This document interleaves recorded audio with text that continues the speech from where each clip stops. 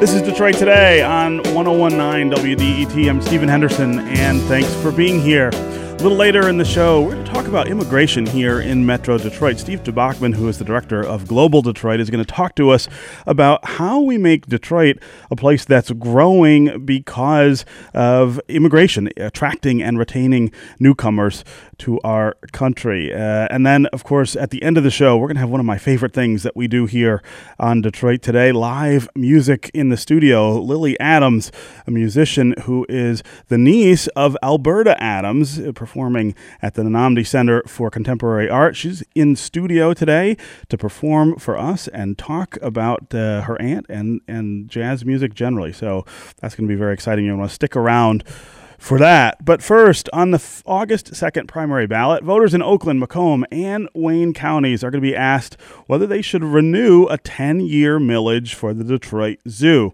The millage extension will cost about $10 per home on the average home in the metro area. Over the past several years, the zoo has built up the Arctic ring of life that allows for close encounters with polar bears, and now there's a state-of-the-art new penguin facility that I went to see over July 4th. It lets you see the birds really up close in their environment and under the water. The zoo has also worked to build in the educational and conservation communities. What would an end to the millage mean for the zoo? And are voters ready to extend a millage when a lot of homeowners feel overburdened and overtaxed already? Joining me to talk about the Detroit Zoo, the millage, and its future is Ron Kagan, who is the executive director and CEO of the Detroit Zoo. Ron, welcome to Detroit Today. Thank you. Pleasure to be here. Yeah. So, as I said, I have gone to see the new penguin exhibit, which is really something.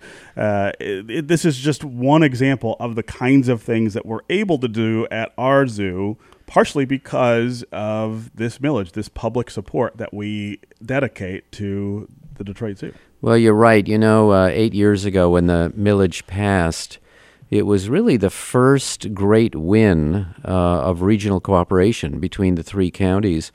It's easy to forget, and perhaps we want to forget a little bit about just how dysfunctional that kind of cooperation was at times. And I think the zoo, fortunately, because it is embraced by everyone, it is welcoming to everyone.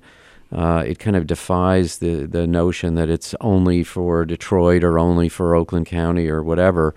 It is a place where all people come, all languages are spoken, and so it became kind of a model. And then that was followed, of course, by COBO and regional cooperation for that, and followed by support for the regional support for the DIA, and I'm sure many other things to come. So since that time, a lot has changed. The zoo has been able to stabilize its operations, and we have been able to then fundraise and begin to build some of the things that you've just been talking about, including that spectacular Polk Penguin Conservation Center. Yeah. When we talk about public support for cultural institutions in this region, I mean, you're talking about two things. One is the preservation of those cultural institutions, the fortification of them, I suppose, or edification of them. But then you're also talking about taxes, and sometimes those two things sort of seem to butt heads in our community. It is really hard to talk about taxes as being things that we ought to embrace. I always say that it's an easier sell, or it should be an easier sell with cultural institutions, because people can actually see what it is they're paying for and what they're getting for it. I think the zoo is probably, certainly one of the best examples that we have of that actually happening. I mean, it's not intangible. It is right there in front of you, and it is something that generations of Metro Detroiters can relate to from the time that they're small children until they're senior citizens. Well, I could obviously agree with you, Stephen, and I think that this points to the issue of relevance. All of us in life are consumers, and we want to make sure that whatever we spend money on, whether it's a tax or anything else, is relevant and is a good value. So to your point, the 0.1 mil, which originally we thought would yield us about $15 million a year, only yields about 11. We're still very fortunate to have it. It's a tiny fraction of what all zoos in Ohio, for instance, get with similar millages. And is that because that's because of the loss in the property values, right? Right. But for instance, in places like Toledo, they have 0.8 millage for their zoo. So we only asked for 0.1. We're only asking to renew that. We're not asking for an increase. What we've done over the past 8 years is worked very hard on earned revenue and on philanthropy, and those are the things which have really contributed to building for the future. So that what the millage originally did was basically stabilize the basic operations. It now represents less than 30% of our operating budget, but it is absolutely essential to do the proper things in terms of being a responsible place for both people and for animals. We obviously also have a lot of givebacks. So even though it costs perhaps the average homeowner something like $5 to $10 a year, which is a pretty good bargain to have one of the best zoos in the country, people in the Tri-County area get a $10 discount if they buy a membership. We underwrite school admission, so it's a fraction of the cost of what it would be. We have free senior days. We do so many special things for the community because that's kind of the deal. The deal is that we're here to serve the community. It's not simply let's support the zoo. It's the zoo is supporting people. Yeah. This is Detroit Today on 101.9 WDET. I'm Stephen Henderson. My guest is Ron Kagan. He's the executive director and CEO of the Detroit Zoo. We are talking about the millage renewal for the zoo that's going to appear on the August 2nd primary ballot. It's going to cost homeowners, the average homeowner here in Metro Detroit, $5 to $10 per home. At the same time, it will support the ongoing operations at the zoo and, of course, enable them to do even bigger things. The new Arctic Ring of Life that allows for really close-up encounters with polar bears and other Arctic life, and the new state-of-the-art penguin facility that just recently opened, which if you haven't gotten out to the zoo this summer to see it, you really have to do yourself a favor and do it. It really is a remarkable facility, and it's a remarkable difference between the old Penguin House, which when I was a kid was my favorite part of the zoo. That was the thing I always looked the most forward to. I can't imagine how much more excited I would have been as a child if I'd had this new penguin facility to go through. If you want to give us a call, join the conversation, talk about the zoo, talk about its future, talk about taxes and millages, give us a call. 313-577-1019 is the number. That's 313-577-1019. Are you going to vote on the zoo millage in the fall? Are you going to vote for it, or are you sort of reticent about that and thinking about it and have some questions? Give us a call, 313-577-1019, to talk about that. Ron, let's talk about how the Detroit Zoo is different from other zoos around the country. I'm not sure that, if you live here and go to the zoo every summer, that you can always fully appreciate that this is something special and increasingly rare. I mean, the way that things are changing, lots of people are losing this kind of cultural institution, or losing a cultural institution at the level that we maintain the Detroit Zoo. Well, I think also people are losing a connection to nature, and I think we all know that, especially in hard times and when things are difficult, it's incredibly important for us to reconnect with nature. Stephen, I want to remind your listeners, we actually have two campuses. And both serve very important purposes. So aside from the Detroit Zoo, we also operate the Ballot Nature Zoo. Right. And that's, frankly, another very important feature because that's entirely free. And we're serving now almost 100,000 people there. Excuse me, we serve 1.5 million people at the Detroit Zoo. That's gone up 500,000 people in the past 10 years. So we're now one of the top zoos in the United States in terms of paid attendance. These places are unique because they are protecting the world of nature, and they're also bringing together people. We're unique in a lot of different ways. Programmatically, we're unique. We have the largest amphibian conservation center and program in the world. We have the largest penguin conservation center in the world, the largest and most unique polar bear facility in the world. In terms of technology, we're unique because we have science on a sphere, which was developed by NASA and NOAA. We're one of only 2 zoos in the world that have it. And that is one of our powerful tools to help people understand climate change and how that will affect all of us and how we need to prepare to cope with that, because that's a very real issue and a very real challenge. We're very unique in the sense that we have the Academy for Humane Education, which doesn't exist at any other zoo. We have the Center for Zoo Animal Welfare. So there are so many different things about our zoo that is so unique, aside from all of the kind of normal, wonderful things you'd find at a fine zoo anywhere. Yeah. Let's go to the phones here. Now, no surprise, lots of people talking about their support for the Detroit Zoo. Terry in Detroit, welcome to Detroit Today. Hi, good morning, Stephen. Hey, how are you? Hey, I am voting yes. If I could vote to double down, I would do that. If I could vote twice, I would do that. So you could pay $20 a year instead of 10? Oh, easy, brother. I pay so much more than that. I want to say that the kind of work the Detroit Zoo does, and even the DIA and our other wonderful cultural institutions, they bring the community together. And honestly, Stephen, you never hear people talking to each other harsh when they're at the zoo. Everyone's happy. The kids are having a good time. That kind of community is what we need more of these days. Yeah. Terry, thanks very much for the call and for those thoughts. Brian in Detroit, welcome to Detroit Today. Hi, how you doing today? Good, how are you? All right, I'm a longtime supporter of the zoo. I remember going when I was a child, like with school trips, and even in high school, we would skip school and and go to the zoo.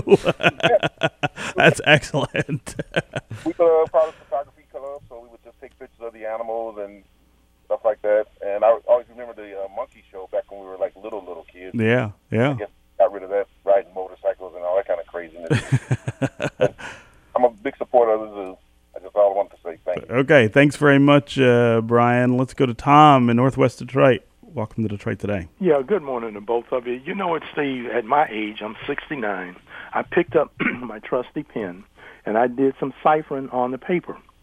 It's going to cost 0.27 cents, less than 3 cents a day, to continue to supporting the zoo. Yeah. And, I mean, when you look at it in terms of, what the zoo has to offer, as Dr. Kagan, just described, I mean, where else can you what else can you get for 3 cents a day? Right. I mean, literally. Great question, Tom. Nothing.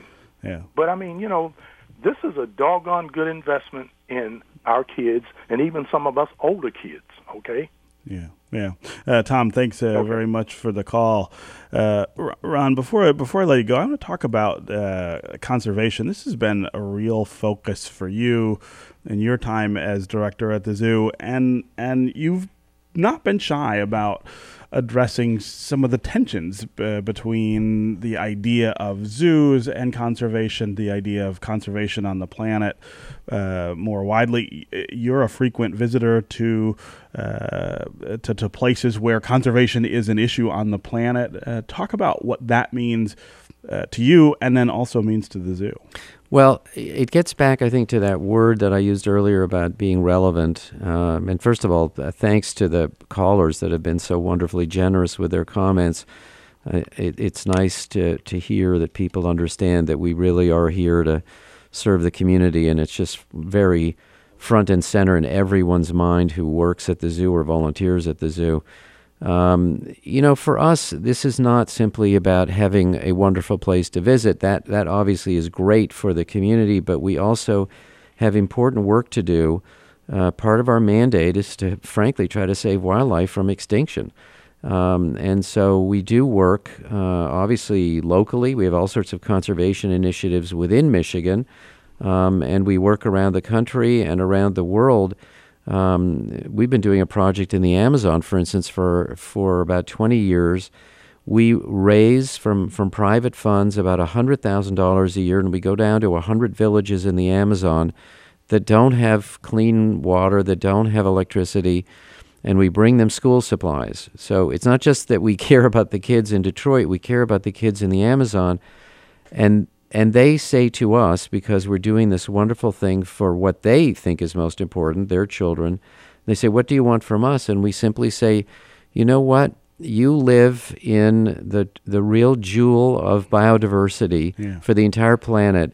You're the only ones that can protect this for the rest of the world, and we just hope you'll do that. Yeah. And so, there's some really creative stuff that can be done in terms of conservation. We have been working in Antarctica for a long time, and part of the reason is that, people talk so much about climate change, and man, this is a real deal, and we all need to be real concerned about it. We've been helping to monitor the changes that are happening with wildlife because they are indicators. It's kind of like the canary in the coal mine. Yeah. So they're just a whole, I could go through 30 major conservation initiatives that we're involved with through basically private funding that we couldn't do if we didn't have the millage, frankly, which the millage allows us to do the basic operations. Yeah, yeah. The future of zoos.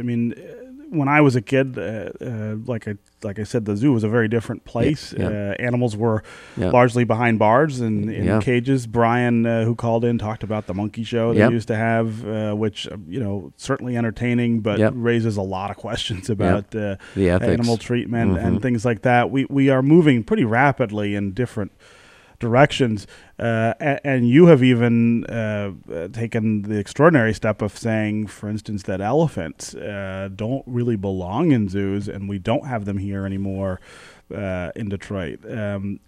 Talk about what the view of the zoo of the future looks like. Well, it's funny. I just contributed something. I was asked to do that for the Washington Post, and it's very hard to see out too far, but I certainly think that the focus is going to continue to be on quality, not quantity. It's not, we currently have 3,000 animals. Does it really require 5,000 animals to be a great zoo? No. What it requires is that it's a phenomenal experience for people and that it's a phenomenal experience for the animals. We can't cut corners in either direction. So the penguin experience that you just had is a thrilling experience, and it absolutely does not come at the expense of the penguin. Right. And that's the key. The key is to make sure this works for both humans and non-humans. I can tell you from my time in Antarctica that the life of a penguin in Antarctica is really awful. Oh, is that right? It is nonstop a battle Fishing, to survive. yeah. Well, you're trying to avoid the leopard seals that will flay you. Right. We actually caught that on film, which was kind of gruesome.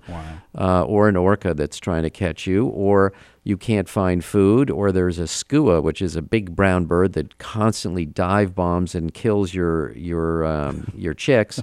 It's just nonstop, really, terror. Our penguins have an extraordinary life. Yeah. It's quite amazing, and it is dramatic and exciting and entertaining for visitors.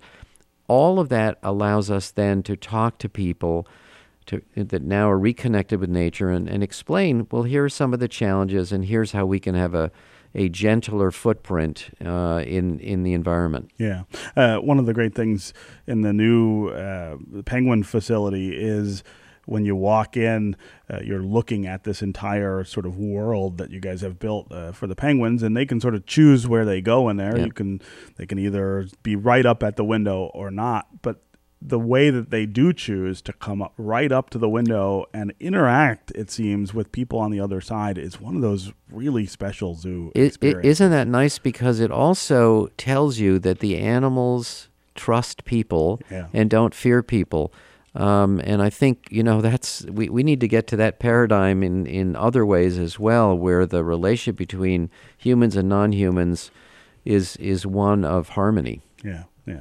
Okay, Ron Kagan, Executive Director and CEO of the Detroit Zoo. What do the polls tell you about what's going to happen in August?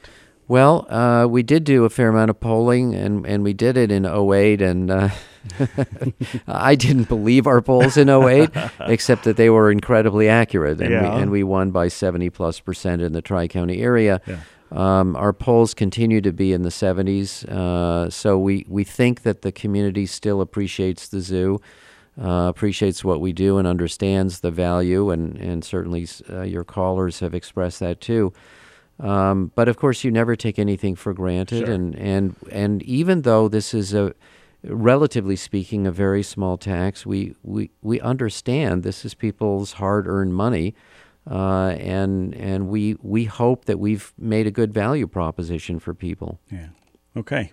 Thanks for being here. We'll catch up with you some other time about maybe the results of the August balloting. Thank you so much for having me. All right. Coming up next, can attracting immigrant communities help rebuild Detroit? We're going to talk to Steve Bachman, Director of Global Detroit, next. Stay with us on Detroit Today.